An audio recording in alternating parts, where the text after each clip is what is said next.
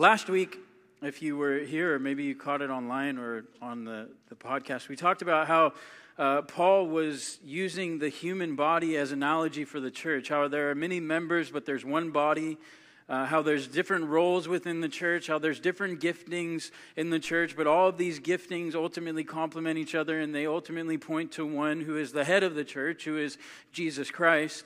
And Paul is encouraging the church in Corinth, and we find ourselves even being encouraged with his encouragement to them to strive for unity. There's a lot of division and disunity amongst our culture and even the church today. A lot of little things that cause disruption within the body of Christ. And we also looked at some ways on how to overcome hurt from the church. Many of you, like I mentioned last week, have real hurt from a church. You've been burned by a church. And let me just re-emphasize something. There is no such thing as a perfect church. Okay? That's because the church is made up of imperfect people, flawed people. And like I mentioned last week, if you find the perfect church, please, I beg of you, do not join it, because you will ruin it. Listen, we had to understand what the church is, right? The church is not the building. As we discovered 2 weeks ago with the power going out, we met outside, and it was an awesome time just of remembering that we don't have to have all of this. We just need the Word of God. And so we got really a tangible lesson, if you will, on that Sunday when the power went out. But the church is the people. It's you and I. It's us together. And people are not perfect. If you're married, you know that full well, right? I'm speaking on my wife's behalf because anyways, right. She's listening too in the baby room, so I really got to watch it today. Just kidding. Anyways, but the church is also the bride of Christ, right? We see in Scripture that on multiple occasions that the church is referred to the bride of Christ. The bride of Christ is the one that Jesus died for. The one that Jesus sacrificed his life for was for you and I, for his bride. And one day, his bride will be caught up together with him, and a.k.a. the rapture. We're not going all, I can't even think of the word anyways. But listen, there were some other things as well. We discovered, and I'm sure we've done this a time or two, that sometimes we set unrealistic expectations upon people, right? We go into a church thinking that the church should be exactly the way that we think it should be, right? We think that the music, like we mentioned, should be flawless, right? The sound guys should not have the volume too loud but not too low, right? If you find the perfect mix, let me know. Actually, let Ken know, right? Actually, today, never mind. Ken, you're doing a great job. Let's give it up for Ken in the back there. Yeah. But we set unrealistic expectations on people in the church. But then, when we are hurt by the church, oftentimes we blame God for it. You got to remember that God didn't bring the hurt. He didn't cause the hurt. And then if you have been hurt by a church, you've been burned by someone within the church, find somebody, a godly somebody, a trustworthy somebody to walk you through the hurt that you have experienced. It does no good to bottle it up. It does no good to sweep it under the table. Yeah. I actually did that this week. I was sweeping something, and both Diane and Ian were watching me, and I didn't have time to vacuum it or sweep it up into a dustpan, right? So you know what I did? Most logical thing, I swept it under the table. But it was still there afterwards. So you got to deal with your stuff. Try turning that into an analogy. Anyways, but this week, so remember in context with the passages that we've been looking at, Paul is speaking about spiritual gifts. In 1 Corinthians 12, he lists 9 of those gifts. And then in the latter portion of 1 Corinthians 12, he talks about how everybody has been gifted differently. And then in chapter 14, as we'll get into next week, he's talking about the gift of tongues, because the Corinthians held to this one belief that the gift of tongues was actually the top gift. Like, that is the gift that set you apart. Like, everybody should aim for that gift. And even Paul kind of alludes to how all these Corinthian believers were trying to strive for this greatest gift. But he says, there's another way. There's another way, and you should seek out that way. And that way, as we'll get into this morning, is the way of love. To sum up this passage, these verses, we could sum it up this way. If love does not exist within the church, within the believer, the gifts that you and I have been given do not matter one bit. If there is no love within you or myself, then the gifts we have been given don't mean a thing. So let's look at this word love for a minute, because we kind of throw this word out quite a bit. Some of us may be so flippant with this word love, and we just are, I love everything, I love everybody. Well, be careful, hold on. But would you agree with me that our words are limited? The English language is not very good. It's not very descriptive. I mean, the same way I would use the word love in saying I love my wife is the same way that I would use the way love when I say I love animal-style fries from In-N-Out, right? My wife is nothing like the French fries, and the French fries are nothing like my wife. But when it comes to the Greek language in Scripture, there's 4 different types of words to describe love. Not just one, but 4. The first one is eros. It's a sensual or romantic type of love that is reserved for marriage only. The Lord is clear on this throughout Scripture. And Paul, as we saw in actually chapter 5 of 1 Corinthians, there was a lot of promiscuity, a lot of sexual immorality within the church.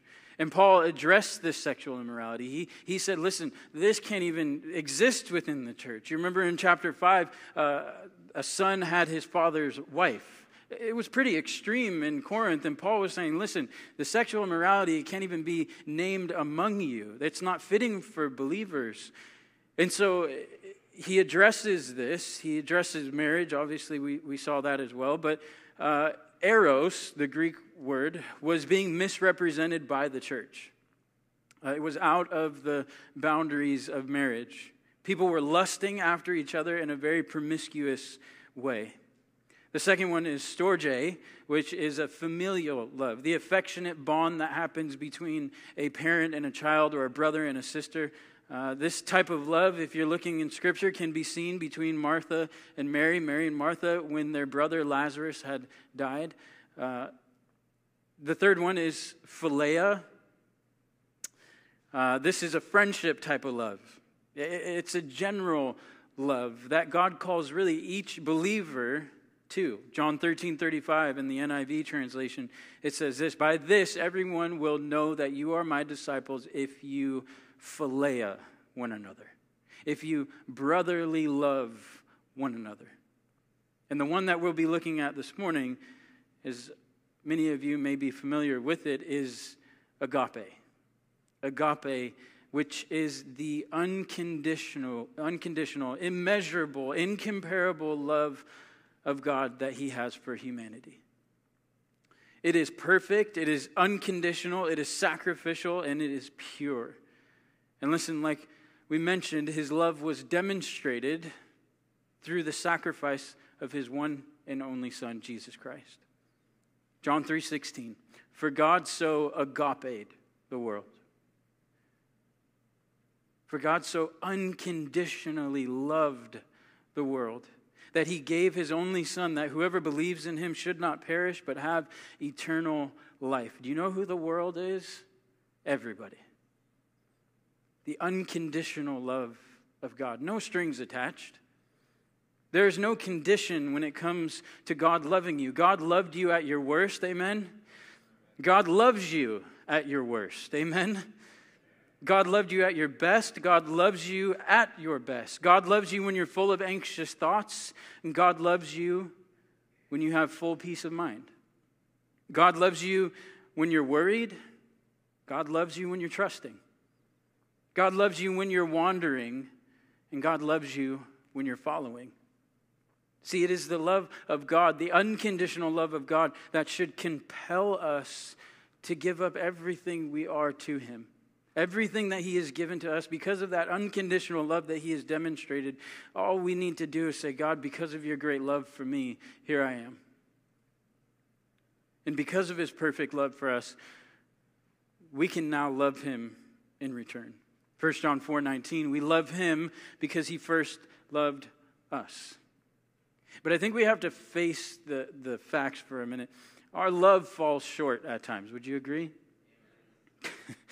Circumstances cause us to become distant, right? You're going through a hard time and you just feel distant from the Lord. Family drama, how about this one, causes us to become cold at times. Trials cause us to become hardened towards the love God has for us. But let me state one thing before we dive further into this text. God's love for you, no matter the season, no matter the situation, is unchanging. It doesn't change. And maybe there's someone here who just needs to hear this simple truth this morning. Simple but profound. God loves you. That's it. God loves you. No strings attached. Unconditional love for you when you're at your worst and when you're at your best. So the kind of love that Paul is referring to here is agape, unconditional. It is the active love of God. It is the active love of a believer for another believer. It is the active love of a believer, which a believer is called to, especially for his enemies. Now, a little side note. So, I mentioned in the announcements we were having potluck. In biblical days, if you will, whenever they shared a meal, they would not call them potlucks. They were much more descriptive in their wording when it came to meals that were shared. And so when they would gather around for a meal, as believers, they would call them agape feasts or love feasts, right? And so, making an executive decision, we are changing our name potluck that we have to Agape Sundays, okay? Potlucks, for some people, give people the heebie-jeebies, right? Because they're like, I don't know what people cook. Do they have a cat? Do they have a dog? Do they have whatever? Now none of you are going to stay for potluck, and you're going to examine your food. Listen, anyways, we're going to change it to Agape Sundays. So, with all that in mind, unconditional love of God, let's break down this text from Paul to a very confused church. To open in this text, Paul uses 3 if-then-I statements, right? Remember, Paul was addressing this church because they had fallen off the wagon completely. They had every spiritual gift. Paul even addresses that. He says, you guys have every spiritual gift. You're doing really well in that department, but the way you're loving one another, not so good. Not so well. And so Paul is really addressing here their need to love over their need to practice these gifts or to try to attain the highest gift. And I love how Paul does not exclude himself from the call to love, because if you look at how he writes, he says, if I speak, right? If I give away, if I deliver up. But he points out 3 if I statements. Verse 1, he says, if I speak in the tongues of men and of angels, but have not love, I am a noisy gong or a clanging cymbal. Now, tongues of men and of angels can refer to more so the eloquence of speech, being able to orate very well, or being skilled in communicating, or being skilled in different languages. And Paul is saying, listen, even if I can talk really well, even if I can show off with the way that I speak, but have not love, I am nothing. And he says, actually, I may actually be more of a nuisance than anything because I'm a noisy gong and a clanging cymbal. Now, I'm thankful that Tyrone knows how to play the drums, because if I were back there, it would sound like a noisy gong and a clanging cymbal, and nobody would want that. And Paul says, listen, if I speak in the tongues of men, if I have this eloquence of speech, but have not love, I'm just making a bunch of noise. 1 Corinthians 12:31 He says, but earnestly desire the higher gifts, and I will show you still a more excellent way. And that excellent way is the way of love. Paul is essentially saying this. He's saying, impressive speech minus love equals nothing. It doesn't matter how well you can speak. If you don't have love, it amounts to nothing. If I don't have love, then my speech sounds like a noisy gong or a clanging cymbal. The application is this. If there is no love in what you're saying, it's just a bunch of noise. It's just a bunch of noise that nobody wants to hear. If there is love in what you're saying, it ultimately is fitting. It fits well with the proverb. Proverbs 25, verse 11, a word fitly spoken is like apples of gold in settings of silver. So listen, if your speech is accompanied with love, then it equals Proverbs 25, 11. A word fitly spoken. Verse 2, he says, and if I have prophetic powers and understand all mysteries and all knowledge, and if I have faith so as to remove mountains but have not love, I am nothing. So Paul previously was speaking in regards to the gifts that were given by the Holy Spirit. In chapter 12, you can revisit it. He was talking about prophecy. He was talking about the gifts of tongues. He was talking about having faith. He was talking about these 9 different gifts. But here he kind of brings it up again. Prophetic powers ultimately refers to the gift of prophecy. Foretelling of a future event can be one side of it, or it can be a word of encouragement for somebody. To understand all mysteries and knowledge is to mean that you're all knowing like God. To understand all mysteries and have all knowledge, there's only one who has all knowledge, and that is God. Having all faith, right? He's saying you have the highest faith. You have the top of the line faith, the highest degree. But here's the truth. If the gifts we have, when we're operating them, are not being operated out of love, then the gift we have makes no difference at all. Impressive gifts minus love equals nothing.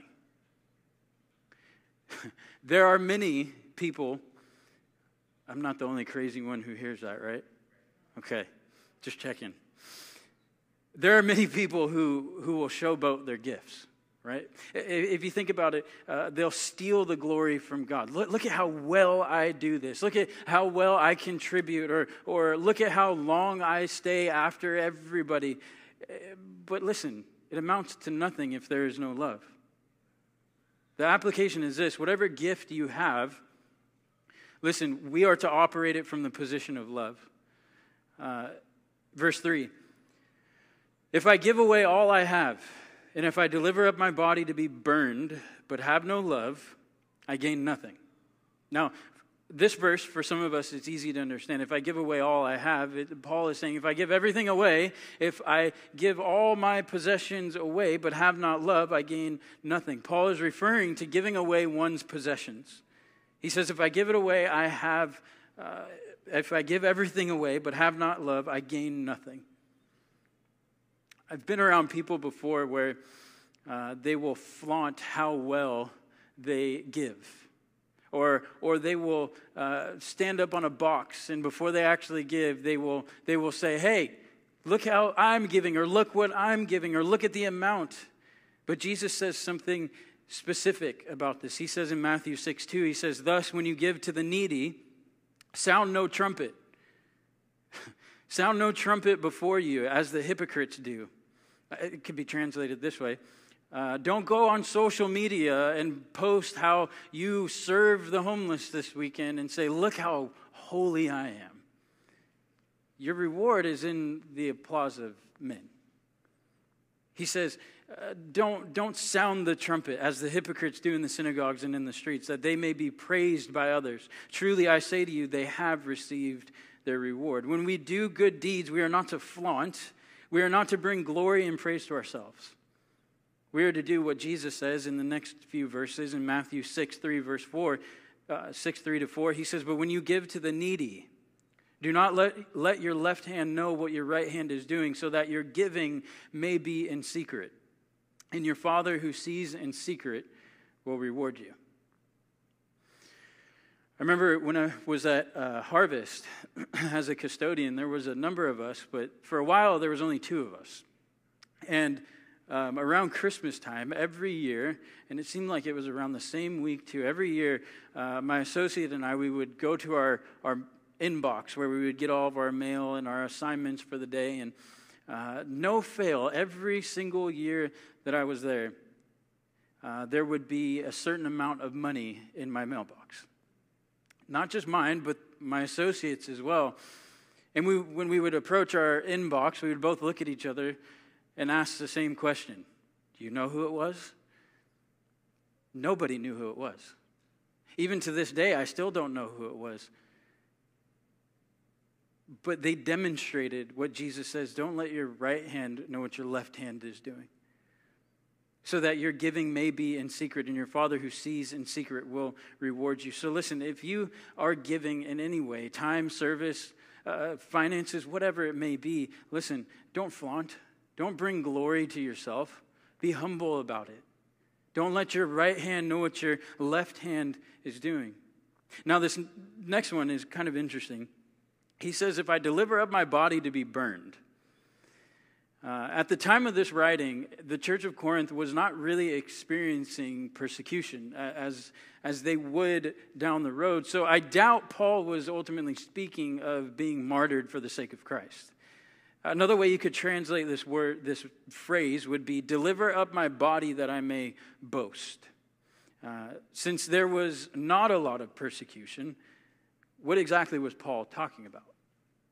Paul could have been alluding to how someone could sell themselves into slavery for the purpose of providing for another person or to exchange places with a prisoner. So he was ultimately saying, listen, if I change places with the prisoner, if I sell myself into slavery for the sake of another person, he's saying, but I have no love in doing that, then I have nothing. Here's the point. If we do the most apparently unselfish act in order to glory in our weakness, it profits us nothing if we do it without love. Impressive personal sacrifices minus love equals, you guessed it, nothing. Now Paul gets into really a description of what love is. Verse 4 through 7. Love is patient and kind. Love does not envy or boast. It is not arrogant or rude. It does not insist on its own way. It is not irritable or resentful. It does not rejoice at wrongdoing, but rejoices with the truth. Love bears all things, believes all things, hopes all things, endures all things. Now, at one point, if you've been in church long enough, you've heard a pastor encourage you to replace love with your name. I'm sure most of us have heard that. So instead of saying love, you would say Ian is patient, right? If you know Ian, well, there's two of you, and you're looking at each other like,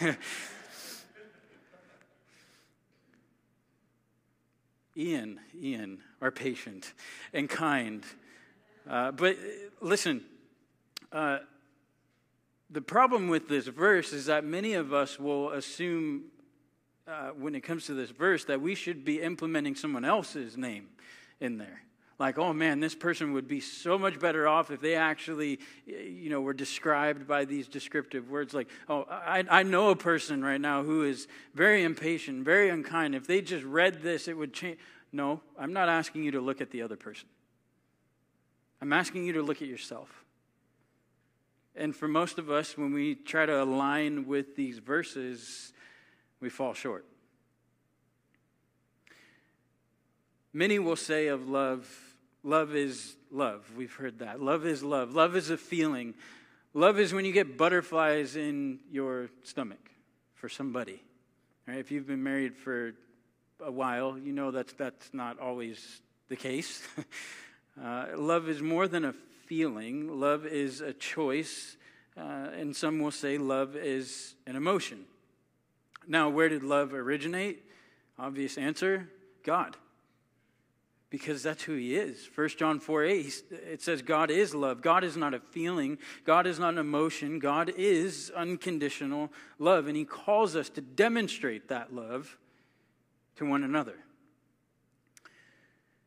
Paul is not writing about how love feels. right? He's writing about how love can be seen in our actions. David Guzik said this: true love is always demonstrated by action. Now, some of these are easy for us to understand. Love is patient. We all struggle with impatience. Love is kind. Some of us struggle with being unkind, especially when we're hungry. Some of us struggle with a lot of these elements of what love is. And my hope and prayer is that this morning we would understand what it means to love. And so the first one is patience. So this morning, as I was backing out of my driveway, I look to my left, and I see this little brown thing running on the sidewalk towards me, about this size, and it's a puppy. And so I open my door. Most times when I open my door, and I'm sure you're like me, when you open your door for a stray dog, that stray dog doesn't come running into your car, right? It oftentimes goes the other way. This dog just was desperate enough to jump in my car. And so from 5:45 in the morning up until even now, one of my kids has this dog, and we have no idea where this dog belongs. But as I'm doing my normal stuff in the morning, guess what I'm having to do? I'm having to take this dog outside. I'm having to take this dog down with me to put signs out and stuff. Half of the time, this dog would not budge at all. We'd get into the middle of the lobby over there, and he'd just lay down. And I was not feeling very patient this morning, especially with a dog that I've never met, a dog that obviously needed some TLC. So in my impatience, and because he's got enough hair on him to be a mop on the floor, I was pulling him. I said, all right, man, you left I wasn't talking to the dog like he's, anyways. I just pulled him, all right? But he got the hint. I think he's one of those foo-foo dogs, because as soon as the duties got here, he jumped into the bottom of their strollers. If you have a stroller for your dog, we need to talk. We really do need to talk. Not judging you, but just why? I don't think it's a salvific issue. You're not going to lose your salvation if you do have a stroller for your dog, but just, anyways. You get the point. I was not very patient with this fur ball of a creature this morning. I didn't want to deal with it. And then, to top that, this is the shortcomings of a pastor's morning. That's what I should have titled the message this morning. And then, when I get here, outside these double doors, there's just this random dude laying down outside the doors, sleeping. Not a homeless guy, just some random individual. And he's laying, and I tell you, he was knocked out. Like, he was sound asleep. Because I'm not a yeller. And I was yelling, hey, wake up, good morning, hello. I whistled, I did everything. And this guy was like, anyways, in my attempt to get this guy up and going, I obviously failed in my attempt. So I was becoming impatient. And I could have waited for Ken and Diane to show up and really deal with this guy. So I called the non-emergency line. He wasn't harming anything or anyone. But even the officer had a hard time getting this dude up. But as soon as he got up, he did one of these disco moves, like, okay, I'm up, I'm ready to go. But I was not feeling very patient.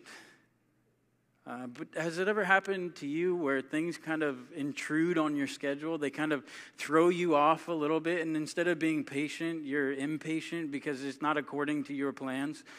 Don't tell me I'm the only one. We've all been there. But the idea behind love is patient is it endures a long time. It goes on and on and on. And even though the receiving end might not be responding as you would want them to, you're patient with them. You're enduring with them. This is a word used of a man who is wronged, who easily has the power to avenge himself, but will not do it out of mercy and patience. To avenge means to inflict harm in return, whether by our words or physically. At times when we are not loving, we are impatient. We're impatient with one another. We're not enduring with one another. You see, Jesus had every opportunity to avenge himself, right, against those who nailed him to the cross, yet instead he displayed love through patience. 2 Peter 3:9, the Lord is not slow to fulfill his promise, as some count slowness, but is patient toward you. Is anybody thankful for his patience? I guess I'm the only one too. Kind. Love is kind, right? This is essentially a kindergarten lesson. You all know what it means to be kind. I know what it means to be kind. But how many times have we forgotten what it means to be kind? To be gentle, in other words. Listen, our greatest example of being kind and gentle is none other than Jesus. Matthew 11:29, take my yoke upon you and learn from me. I am what? I am gentle and lowly in heart, and you will find rest for your souls. Listen, Jesus is not rough with us. He is not harsh. He is kind and he is gentle. Love does not envy. In other words, it is not eager to have what someone else has, to a point where it causes the envious person to harm someone to get what they have. Here's some examples. Cain was envious of Abel's acceptable sacrifice. So much so that what did Cain do with his brother? He murdered his brother out of envy. Joseph's brothers. You remember the story of Joseph? How he was his father's favorite. He received the cloak of many colors. And what happened? His brothers jumped him, in essence, and said, you're going in a pit. Give us the cloak. And they made up some story. But it was out of envy towards Joseph because of the relationship Joseph had with his father. Envy put Jesus on a cross. Matthew 27, verse 18, for he knew that it was out of envy that they had delivered him up. Envy destroys relationships and leaves a sour type of godliness towards another person. Why? Because often we try to spin our envy as if it is godly zeal, when in all actuality it's nothing more than envy. Love does not boast. In other words, love does not brag about itself. The New King James Version says this, love does not parade itself. It doesn't say, look at me, look how great I am, or look how I gave this amount, or look how much I contributed to this outreach, or look how much I stayed later than the others. Love does not boast or parade itself. This is, in essence, pride. Galatians 6:14, Paul says, as for me, may I never boast about anything except the cross of our Lord Jesus Christ. Because of that cross, my interest in this world has been crucified, and the world's interest in me has also died. If we're going to brag, Paul is saying, let's brag about our Lord Jesus Christ. We have nothing to brag about. You and I are nothing compared to who the Lord is, who Christ is. So if you and I are finding ourselves parading ourselves, cancel that parade. Because it's not about us. It's all about Jesus, and that's what Paul is saying. He says, listen, if I'm going to boast, I'm going to boast in Christ and Christ alone. Love is not arrogant, which again is pride. It's having this inflated ego. It's having a big head. David Guzik said this. He says, love doesn't get its head swelled. It focuses on the needs of others. Love is not rude. Rude meaning to act improperly or dishonorably or indecently or rudely. It does not insist on its own way. Selfishness, I think we can all agree on this, has never benefited anyone.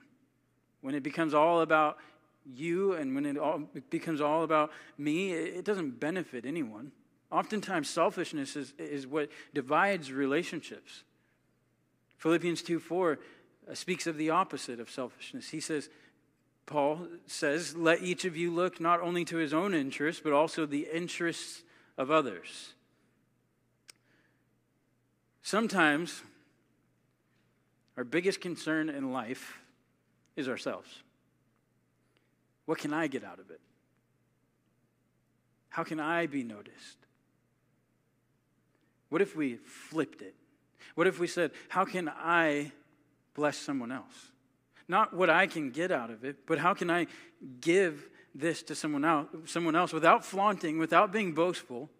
How can I lift someone else up? The next one is, love is not irritable or resentful. Question is, what happens when you get hungry? You know. I know. Hangry, yes. What happens when you get angry? You become irritable. You become resentful. What happens when you feel lazy? Irritability starts to creep in. And I'm sure we've all felt this way when we're tired. Especially if you have kids and you're tired and you know that bedtime's right there, but you're already checked out for the most part. Your irritability level is like through the roof right now. And guess who gets the brunt of it? Your kids. A related word to irritability is sharp. Now, I heard this years ago from a pastor, and he encouraged all of us with this, but he says, whenever you feel the need to halt, do it. Some of the most spiritual things that you and I can do are the most practical things that we should do. If you're wondering what HALT stands for, H stands for hungry. Listen, I know what happens when I get hungry. And my wife knows what happens when I get hungry. And oftentimes when we're not feeding ourselves, when we're not just having a simple little snack, irritability creeps in. Or angry. Sometimes we can get angry to a point where we become so irritable with the other person that we're angry with, and our irritability goes towards that other person, and it never amounts to anything good. The best thing that we can do when we're feeling angry is sometimes just walk away. What about lazy? If you're feeling lazy, the call is to get up and do something. To get up and do something that is beneficial, or tired, like I had just mentioned. So whenever you're feeling hungry or angry or lazy or tired, you need to halt. We need to halt, because if we're not capitalizing on these things, if we're not noticing these things coming up in our lives, irritability will creep in. I love what John MacArthur says about this. He says, telling our wives or husbands that we love them is not convincing if we continually get upset and angry at what they say and do.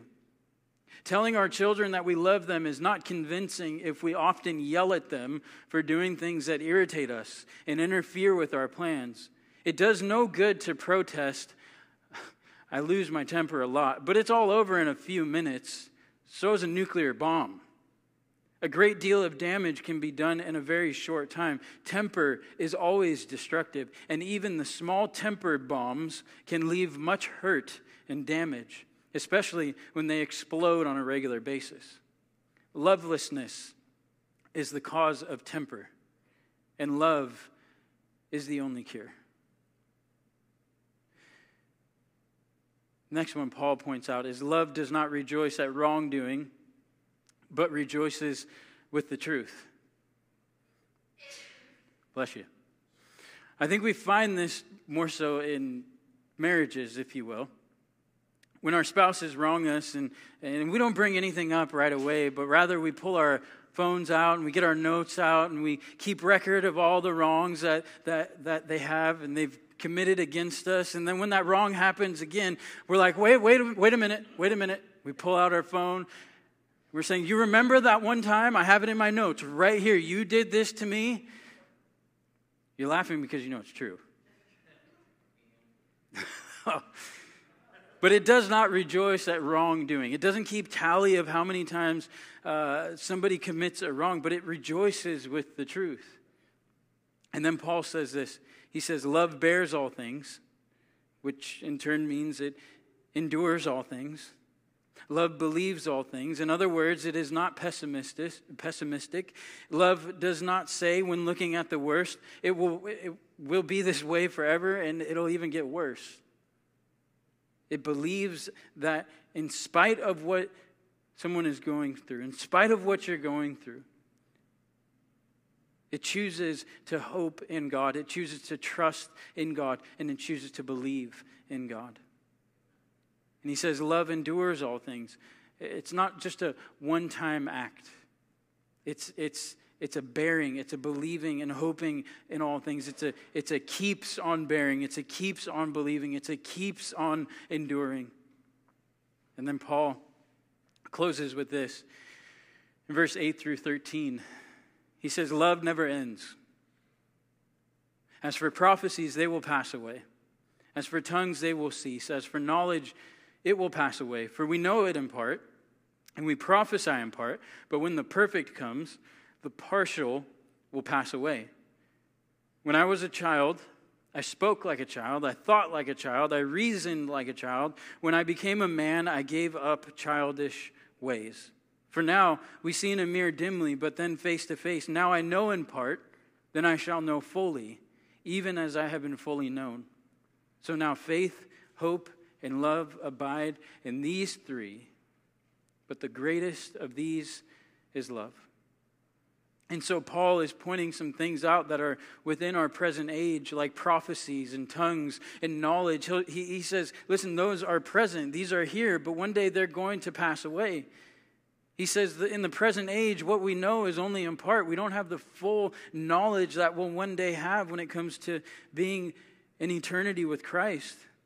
He says in the present age, we have a decision to put away our childish ways, which alludes to the fact how the Corinthians were still holding on to many of their childish ways.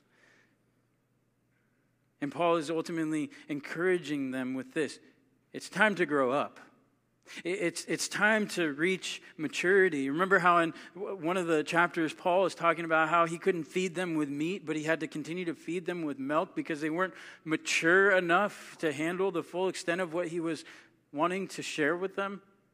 And Paul, throughout this whole letter to the Corinthians, is saying, listen, it's time to grow up. But then Paul gets into the age to come. He says that there will be a love that never ends.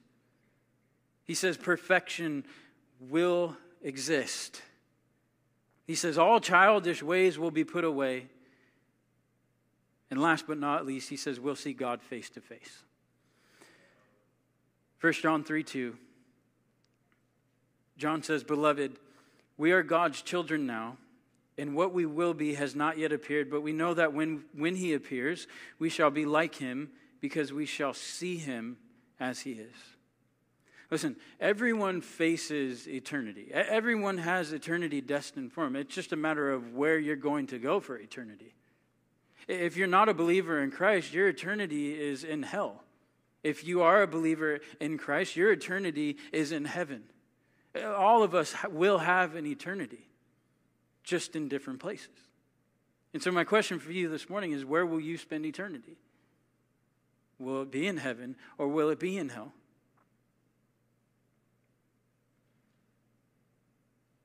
But there will be a day, regardless of where your destination is, that there will be a day where every knee will bow and every tongue will confess that Jesus is Lord.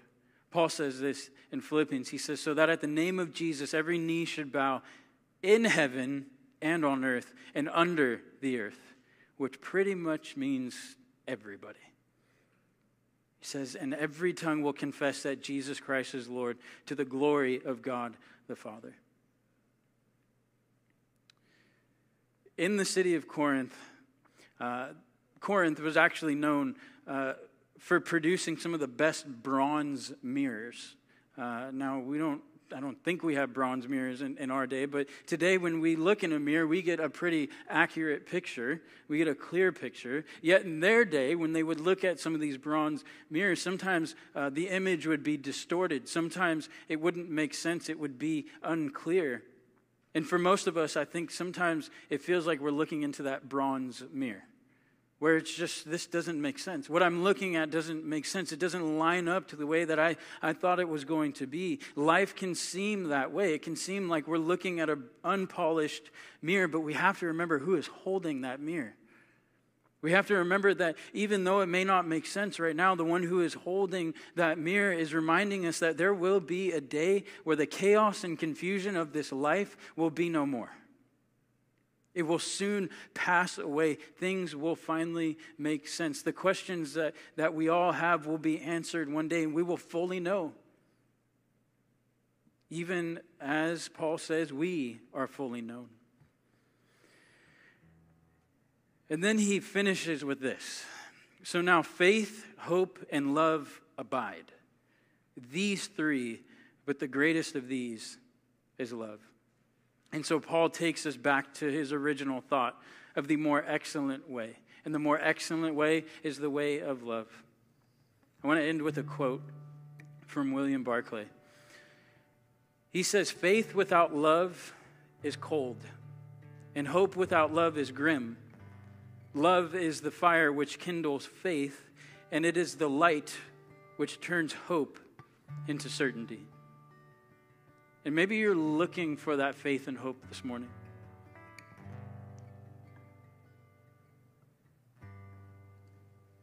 It is only when you discover God's unconditional love that you will find faith and hope, because his love will lead you to that faith and hope that we so desperately want. And so maybe you're searching this morning for love. Listen, you're not going to find a love like God's in the world. Only his is unconditional. Many of the loves that we experience within our world have strings attached. If you love me, then you'll do this. Listen, the Bible calls us to love the Lord our God with all of our heart, with all our soul, with all our mind. So I would encourage you, if you're trying to situate yourself in someone else's love, it's not going to work. Only in the unconditional love of God will it work. Let's pray.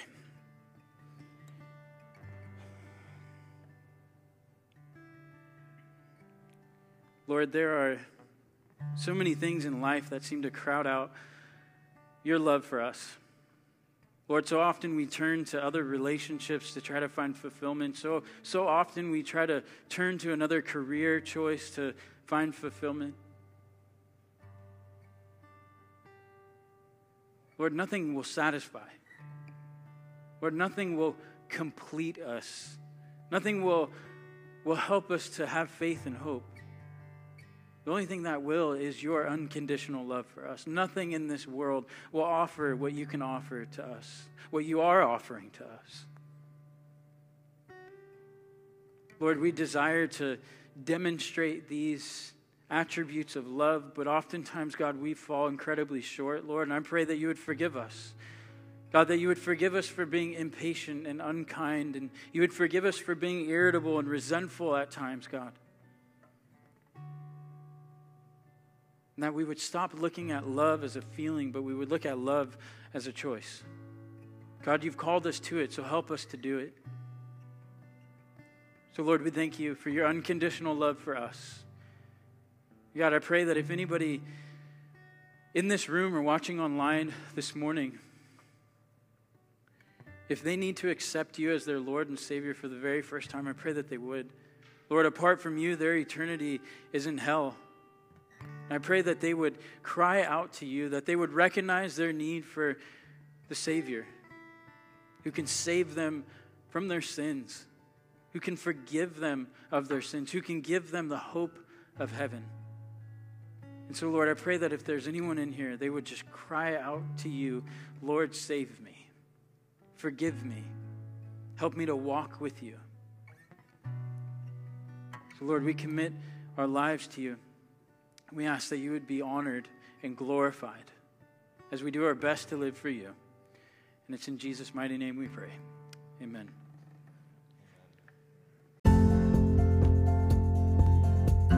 Hello all, and thank you for checking out this episode of the Gray Avenue Christian Church podcast.